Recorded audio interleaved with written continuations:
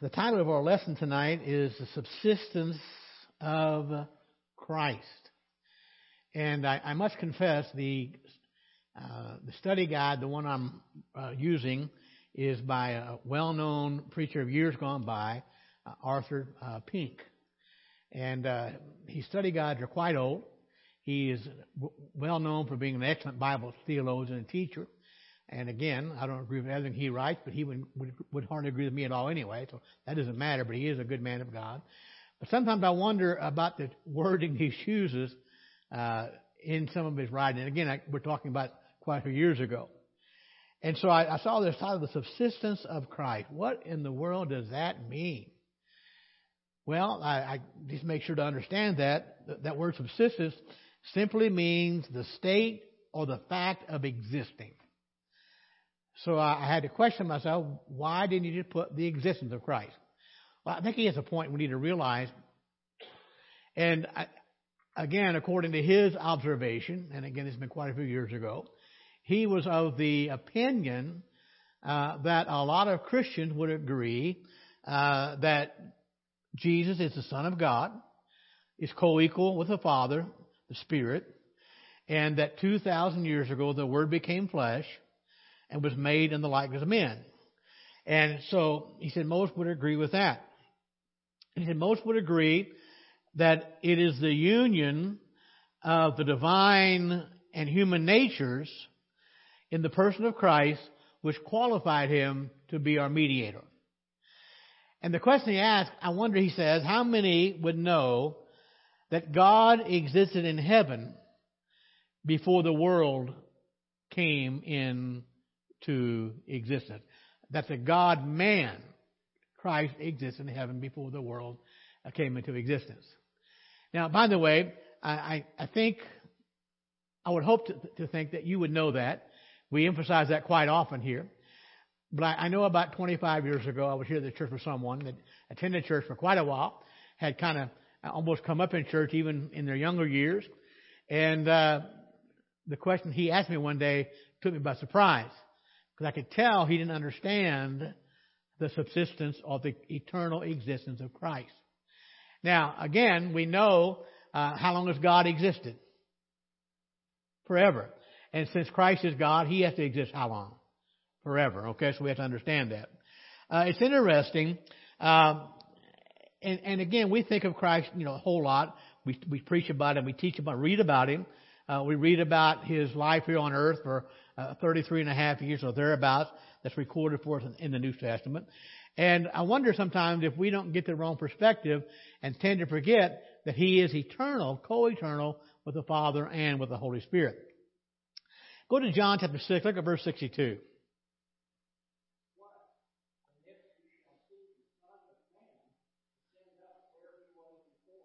All right, thank you, Dan. Now I realize we're pulling that verse, right out of a lot of verses in that chapter. We're at verse 62, and there's more verses yet.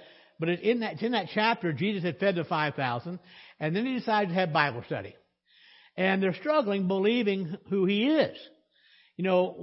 As far as they're concerned, who do they see or what do they see? Thank you. Yeah, a man look like who? Every other Jew. Okay, you're here. You fed the 5,000. They were part of that. And certainly I think that they might have thought, there's something special about this guy.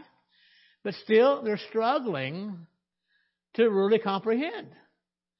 And his question is, suppose you watch me ascend back to where I come from. Now, again, we don't know for sure, but what kind of question do you think that was? If you're amazed now, if you saw me go back to where I come from, you would really be astounded. You would really be amazed. So again, he says, ascend up where he was before. So where he was before, what does that mean? Huh? Yeah, in heaven. He's here now. But he said one day I'll ascend back to where I was before. Now, again, not I'm going to ascend back up and have a new beginning there. No, I was already there. So here in John chapter 6, verse 62, it's clear that Jesus speaks about His preexistence. That's also kind of interesting. That was also known by the Old Testament saints. In the 80th Psalm in verse 17, Asaph says a prayer. Look what he says. Verse 17, Psalm 80.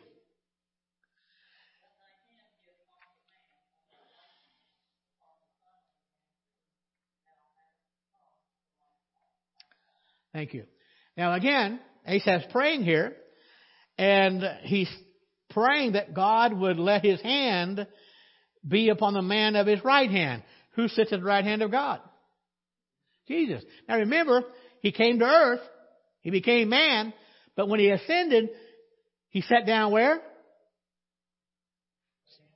On the right hand of God. Why would He do that? Amen. He come back to not only to where He came from, but to the position He had for how long? For eternity. He had that position for eternity. Now, by the way, I came about within 3/32 of an inch not doing this lesson tonight. Because the more I studied it, the more confused I got. And that being said, it dawned on me. No matter how hard we try, we will never fully explain God. Why is that? Amen. And I'm not, okay? And I am not. So if you'll bear with me, we're going to try to plow through this, okay? And I pray that God at least give me some wisdom as we try to look at some of these verses tonight. But what's interesting is the man, Christ Jesus, taken into union with Himself by the second person of the Trinity, He subsisted, which means He existed, before the Father from all eternity, and was the object of the Old Testament saints' faith. So, what are we saying? From all eternity, Christ existed, and He was before the Father. He was in the sight of the Father. They existed together. Now, again, we're not talking about mysticism here. It is not heresy, because it is simply a fact. He has always been with God. And we'll take a few more verses that I think are familiar with all of us tonight to show that's exactly what the Bible says. Now, first of all, we know He came to earth 2,000 years ago, about 2,000 years ago. But what if we said that He had a soul and body before He was born in Bethlehem? That would be wrong. Now, remember, when He was born, did He become God? Why? He already was. He became a man. He had a soul, a body, and a spirit. So, again, what the Bible affirms is that the mediator, Christ Jesus, in His two natures, had a real existence before God from all of eternity. 1 Peter chapter 1, verse 20.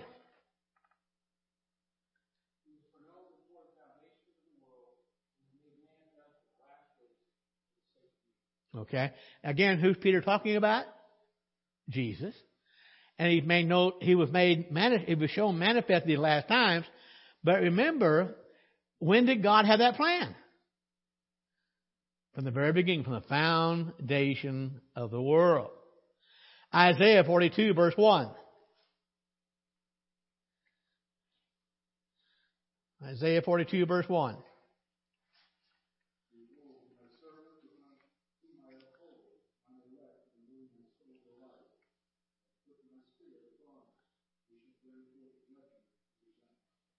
All right, thank you.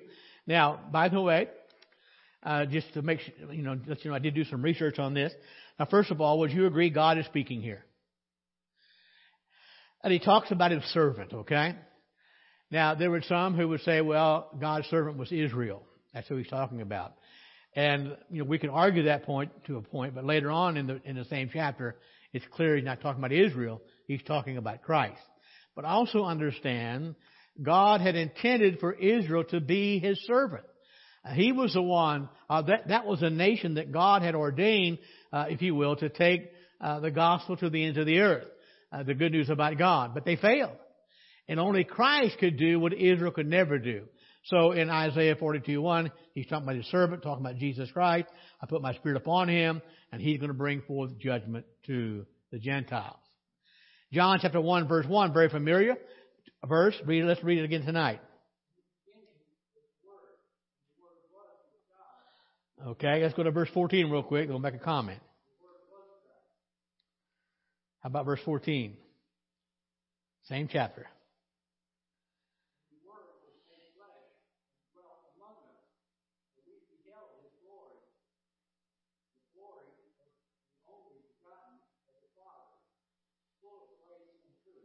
Okay, so John is writing, verse 1, he reminds us that in the beginning was the Word. The Word was not only with God, the Word was God. And then in verse 14, he says the Word was made flesh and dwelt among us. So please understand, there's a then and a now. John said there was a time that Christ existed in eternity from the very beginning. But there was also a time that Word, Jesus Christ, became flesh, and John said he lived among us. So again, we're talking about the existence of the Lord Jesus Christ for eternity. Not only then, but also now. Galatians 4, verse 4.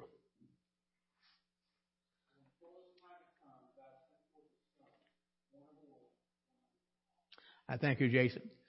So as we consider these verses we just read, these 4 or 5 verses, we have to understand that Christ was ordained before the foundation of the world.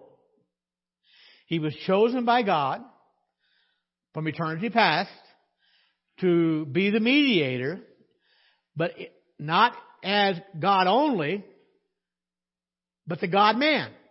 Okay? He had to become man in order to be the mediator.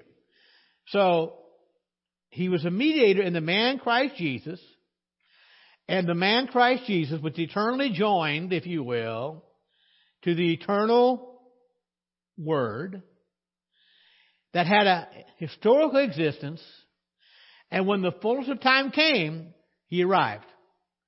He became flesh. But also, he had an actual existence long before that. So the question is, how can that be? Well, I don't think we'll ever figure that out. But God's Word says it is. It plainly says that.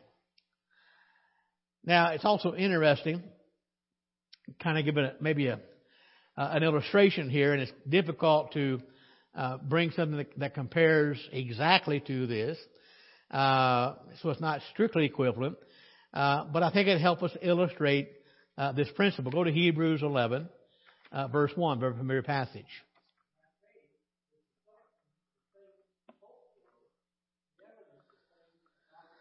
All right, thank you, Dan. Faith is the substance of things hoped for, the evidence of things not seen. The substance. What does the word substance mean?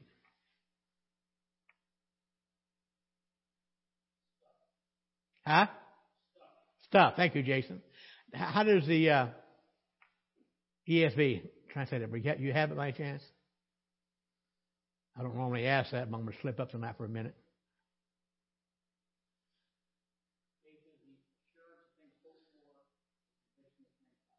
Okay. Now, the Greek word for substance really signifies subsistence. Now, please understand something, folks. We don't place our faith in something that's not there. What I mean by that is, even though you may not see it, it's real. It's stuff. Okay? It is substance. So, when the writer of Hebrews says faith is the substance of things, it's opposed to what's only an image of the imagination. In fact, it's the opposite of a fantasy. Faith is not a fantasy. There's substance behind it. Okay? So faith gives a real substance in the mind. and the heart of things that are yet to be. Let me see if I can help us, at least me, understand a little bit, okay? How many believe that Jesus Christ is going to return again? Okay? Can we see it? No. Is it a fantasy? No. It's not a figment of imagination, but it requires faith to believe that. And so it has substance to it. It subsists, if you will. It is stuff. Not just a fantasy. It's real subsistence in our mind, in our heart, of something that is not yet, but is absolutely going to be. So what faith does, it lays hold of the things that God has promised so they become actually present. They are ours right now. We know they are real. So if faith possesses the power to add reality to what yet has no historical actuality, if faith can enjoy the present right now, whose existence is yet in the future, how much more, now hold on, how much more was God able to give the mediator a covenant substance ages before Christ was born? Now remember, and hold on here, some folks. I know a lot of charismatics have taken this and run with it, but the truth of the matter, the only one who can really call things that are not as though they are is God. It is God. So understand, God gave substance to that long before Christ became a man. So long before he was born, endless ages ago, God gave that covenant. So Christ was the Son of Man in heaven, secretly before God, before he became the Son of Man openly in this world. So understand, other than becoming flesh, did Christ change? No. He's forever the same. Isaiah 49, look at verse 2.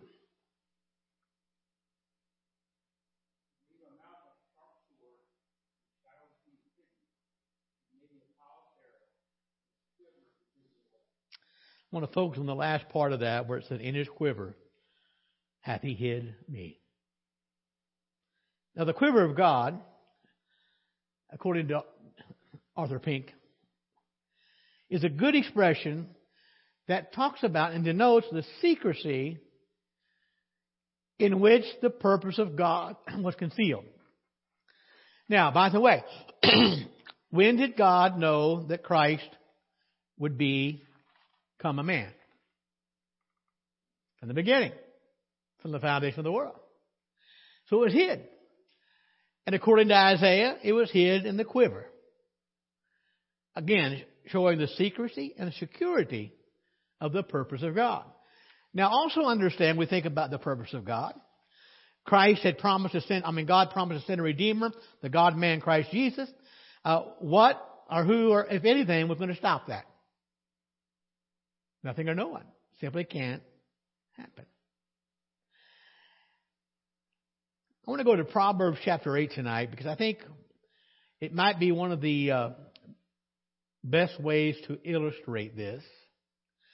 And let me put out a disclaimer here before we do this.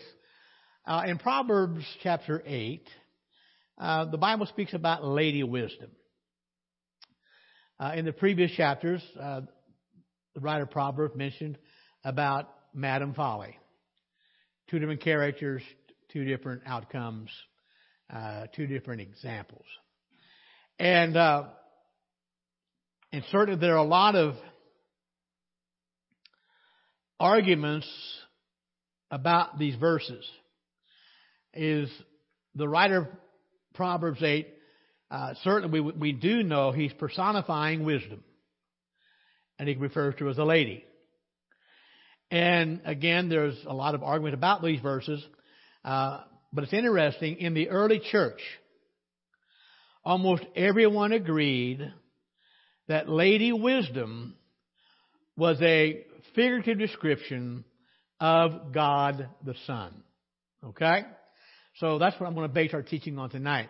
And again, I know there's other arguments out there that says that the Bible is speaking only about wisdom. But let's look at some verses tonight, and I think we'll see that. Let's go to verse 12, Proverbs chapter 8.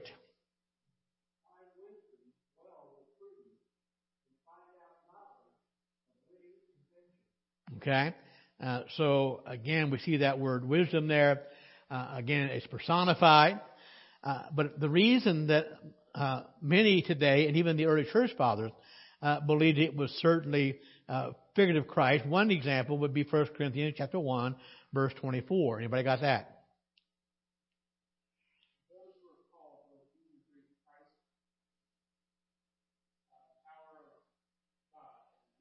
Okay, so Christ is who the God?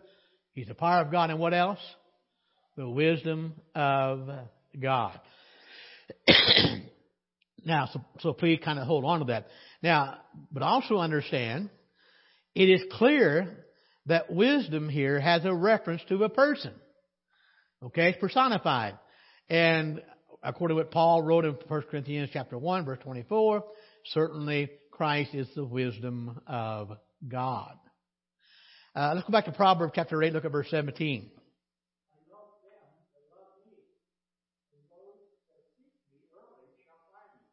Okay, again, referring to a person. And I can see how this would apply figuratively to the Lord Jesus Christ. Back up to verse 15, Proverbs 8.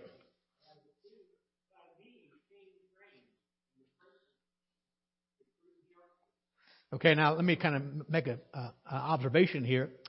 For those who would only say it's personified and doesn't mean necessarily Christ. First of all, we have to remember something. Do all kings and princes use wisdom when they reign? No. In fact, relatively few do. So, but the passage says, by me, kings reign and princes decree justice. Reading through the book of Daniel recently. And one thing Nebuchadnezzar learned, he wasn't where he was at by his own choice. He was there because God put him there. And Daniel realized it wasn't Nebuchadnezzar's story, it was God's story. It was God who raises up kings and puts them down. And that's exactly what Proverbs 8:17, verse 15 says. And so when we think about this, we can't help but see Christ in these pictures here. So while some of the verses in chapter 18 of Proverbs could just be wisdom personified, but I think there are some verses could probably only be applied to divinity, which of course would be Jesus Christ. Back up to verse 14 of Proverbs 8. Let's read 14 through 16.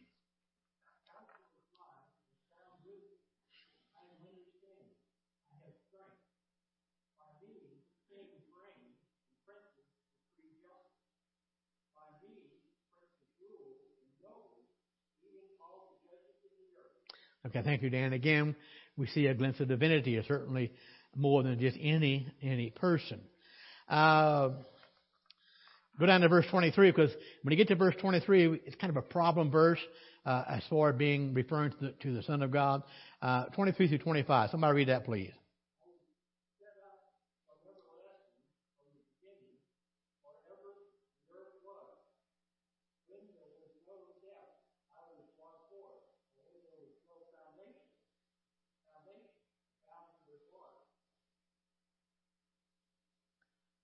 One more verse.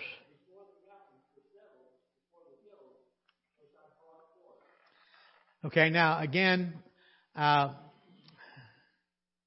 told you earlier, we'll never fully comprehend God. We have God the Father, God the Son, God the Holy Spirit. Again, which one is God? They all are. Which one is more God? They're all the same, co-equal, okay? But if I ask you tonight, and if you want to be theologically correct, if I ask you to say, who is the first person of the Trinity, what would be the correct answer? God. Who's the second person of the Trinity? Jesus. And the third, of course, is the Holy Spirit. Now, to me, that confuses me, but it's a fact the Bible teaches. I don't comprehend it, don't understand it necessarily, but it's still a fact of Scriptures. So, when the Bible speaks of Him being set up from everlasting, from beginning or ever the earth was, it speaks about being, in verse 24, brought forth. And again, we see the phrase brought forth in verse 25. Now, and I want to tell you, folks, we're treading in deep water. Okay? And I confess that tonight. But God's wisdom, referring to the Son of God, is from God the Father. And it specifically means that God the Son is brought forth by God the Father. Now, make sure we understand, and I told you that earlier that a lot of how the early church fathers perceived Christ came from chapter 8 of the book of Proverbs. And the Nicene Creed, I guess, I don't know how long they studied this and discussed it, but here's what they concluded technically. They said, God the Son is eternally begotten of the Father. And they were very clear on this. They said that doesn't mean that He was created in time. But what it does mean, the way in which we distinguish between the person of the Father and the person of the Son is in their eternal relationship to each other. That's why we have God the Father, God the Son, and God the Holy Spirit. Now, they are co-equal. They are one in unity, but yet they are distinct. Would you agree with that? That's still hard for me and you and I to comprehend. So, when Proverbs chapter 8 talks about brought forth, it referring to the fact it happened in eternity past, even long before the hills. So you've got God the Father, God the Son, God the Holy Spirit. And so when the Bible speaks about the Son being brought forth or begotten, the bottom line is it's telling us that yes, there's one God in three persons. It reminds us that the Son's divine essence is exactly like the Father's, and it also it communicated from the Father. Now, don't ask me to explain it because I can't. It's simply the divine nature of God. Okay? That's why we have a triune God. One God, three parts, but they're all the same. But they all find their base in God. Let's go back to Hebrews 11. Let's read the first three verses together this time.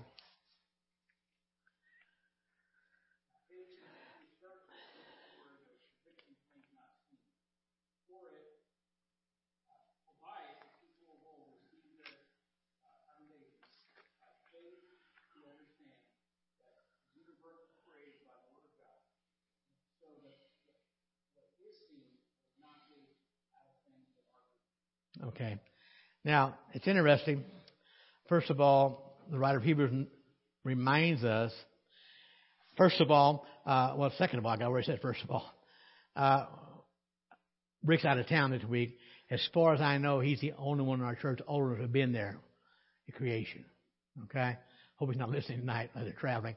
But the fact that none of us were there. So how do we believe that God framed the worlds? Through what? Through faith. We believe that through faith. So, framed by the Word of God, God spoke it. But also, John said, we read earlier, in the beginning was the Word, and the Word was with God, and the Word was God.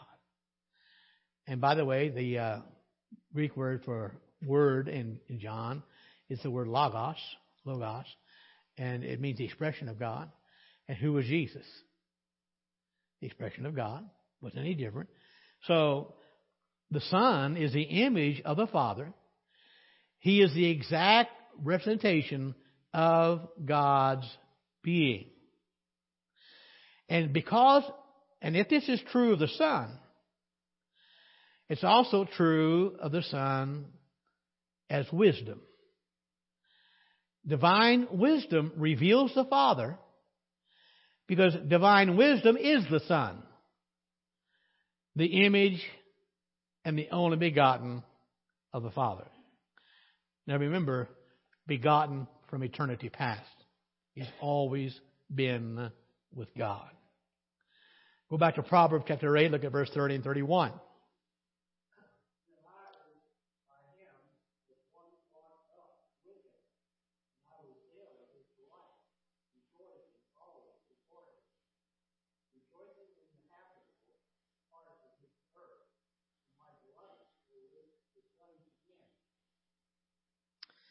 Again, we're talking about wisdom here personified in Christ.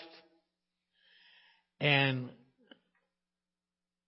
was Christ with God during the act of creation? Yes. Yes.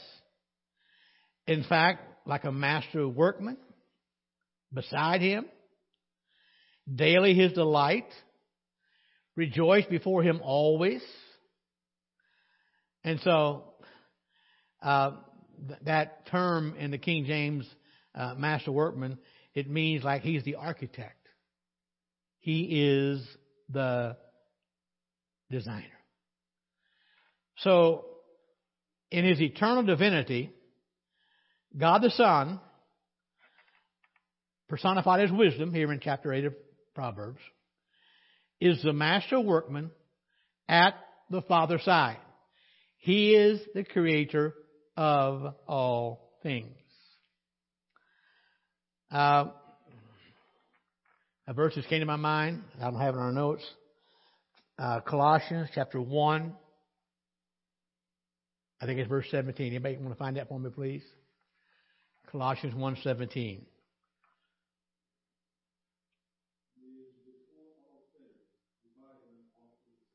What's that verse tell us?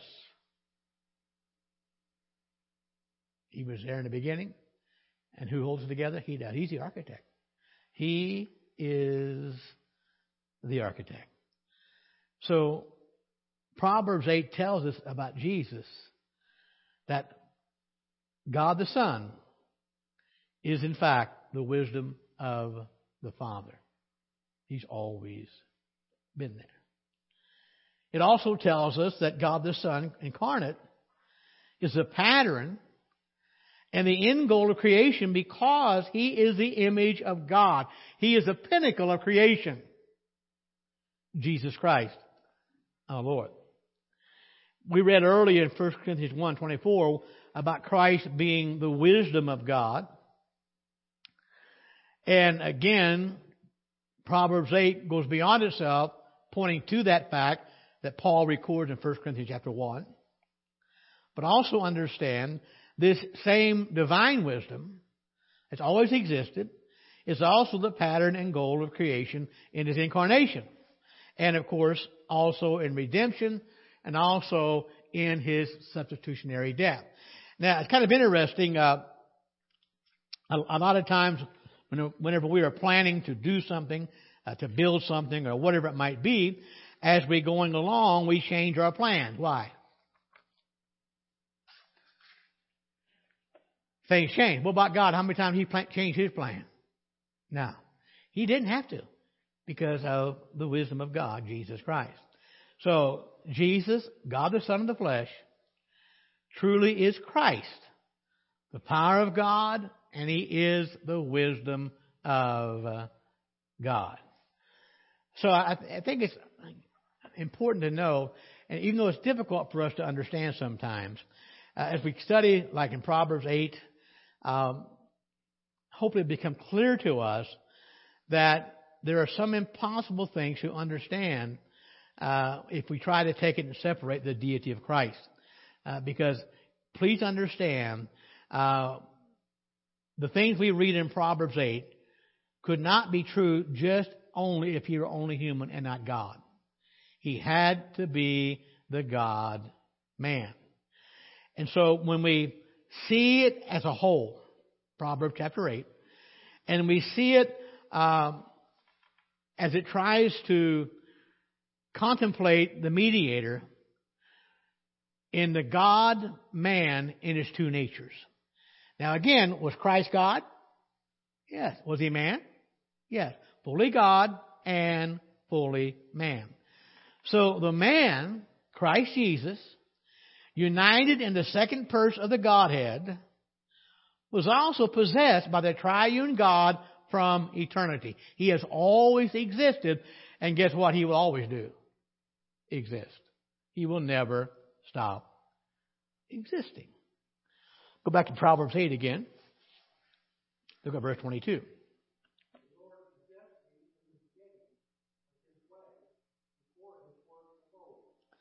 Okay, so the mediator speaking here, he had a covenant subsistence before God created the universe. He was there from the beginning. So the man Christ Jesus, taking into union with the eternal Son, if you will, was there at the beginning of the triune God's way. He was always there. And again, we mentioned God the Father, God the Son, God the Holy Spirit. The first person of the Godhead being God, second being Christ, third the Holy Spirit. And it's certainly hard for us to think of it that way sometimes. And we wonder about that.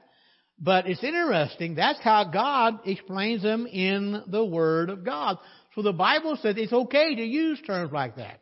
God the Father, God the Son, God the Holy Spirit, the first person, second person, and the third person.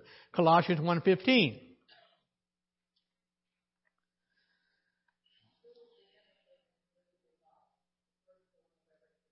Okay, thank you.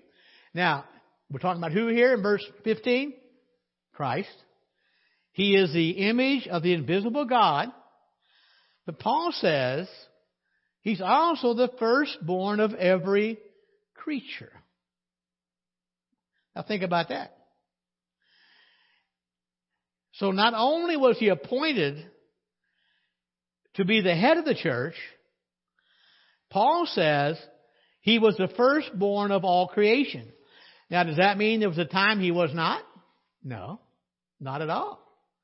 Go to Hebrews chapter 10, verse 7.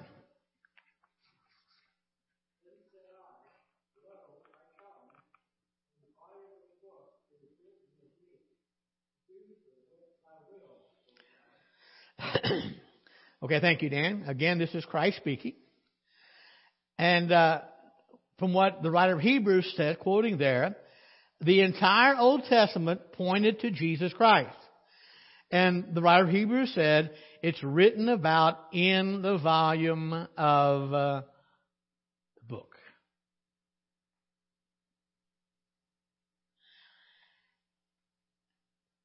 Some months ago, when we first began our study on the Godhead, we talked about the decrees of God. And it's been a while, but if God says He's going to do something, what's going to happen? It's going to happen. We can count on that. And the fact that God had predetermined the man Christ would one day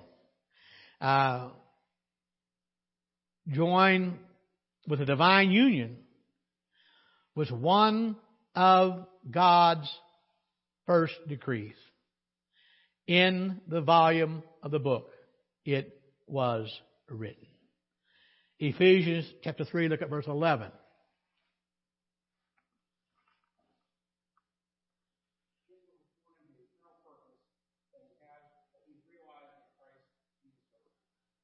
Okay, how long has God had that purpose? Eternally. Christ has always subsisted. Ephesians chapter 1, verse 9 and 10.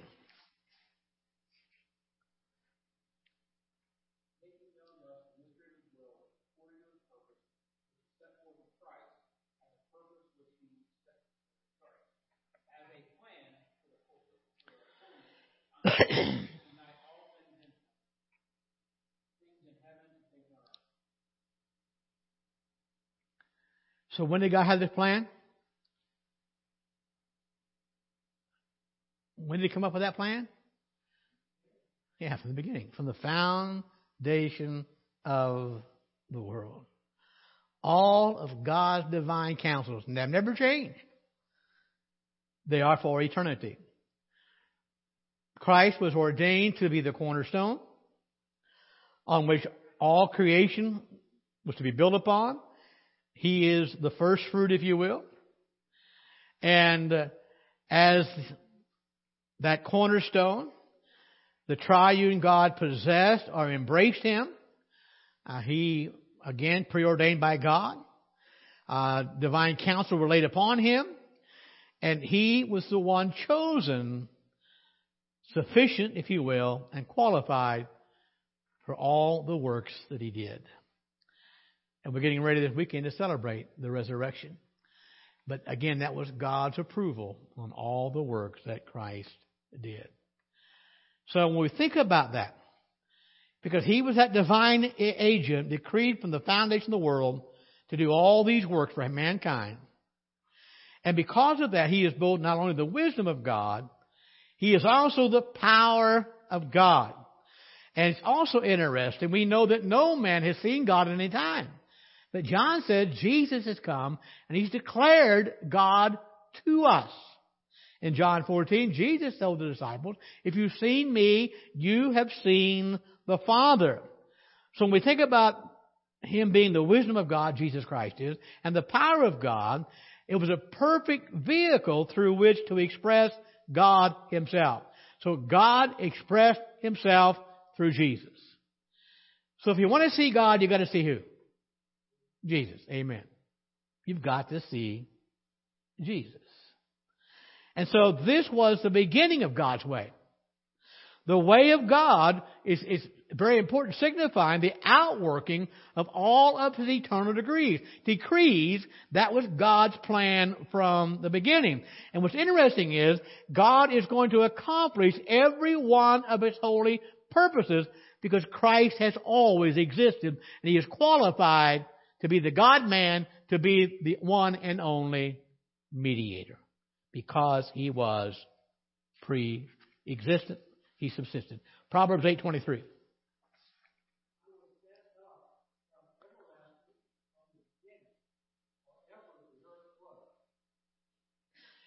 Thank you, Dan. We read a moment ago in John 1, where John wrote, in the beginning was the Word. So somebody would ask, well, where was the beginning? Where do you want to start? No matter where you start, guess who was there? God was, Jesus was. And here in the Proverbs 8, verse 23, very clearly, Christ existed from the womb of eternity. Before all worlds, Jesus Christ in his character had already been set up from all eternity. Before God had planned to create any creature, he first set up Christ as the original. There was an order to God's counsels. There was an order to creation. And Christ, Paul said later, has the preeminence of all things.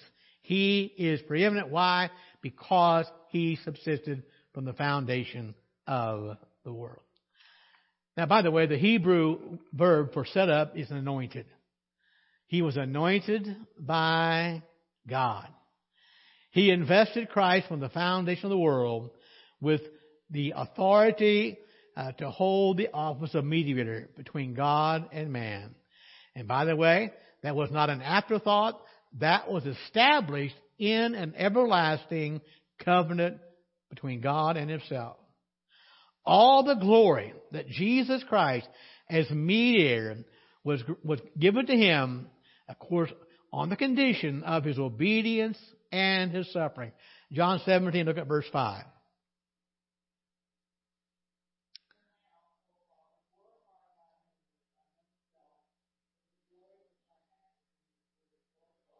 Okay, thank you, Lavenda. Now, what we didn't read, Christ had already prayed, Lord, I've finished my works. I'll finish it all. And now that I'm finished, Christ prays to the Father to glorify him with the glory he had from eternity past. Jesus Christ subsisted long before he became a man. the glory which is there expressly, gave him, if you will, from the beginning to be head of all creation. He is pre-existent. He's eternal. He is our great God and Savior. The firstborn of every creature. He had this glory from the foundation of the world. And now in John 17, he prays, Lord, let me go back. And how many know on the day of ascension, God answered that prayer? Where did Christ go? Back to the Father, where he will be for eternity. It's the subsistence of Jesus Christ. No wonder they call him the Savior.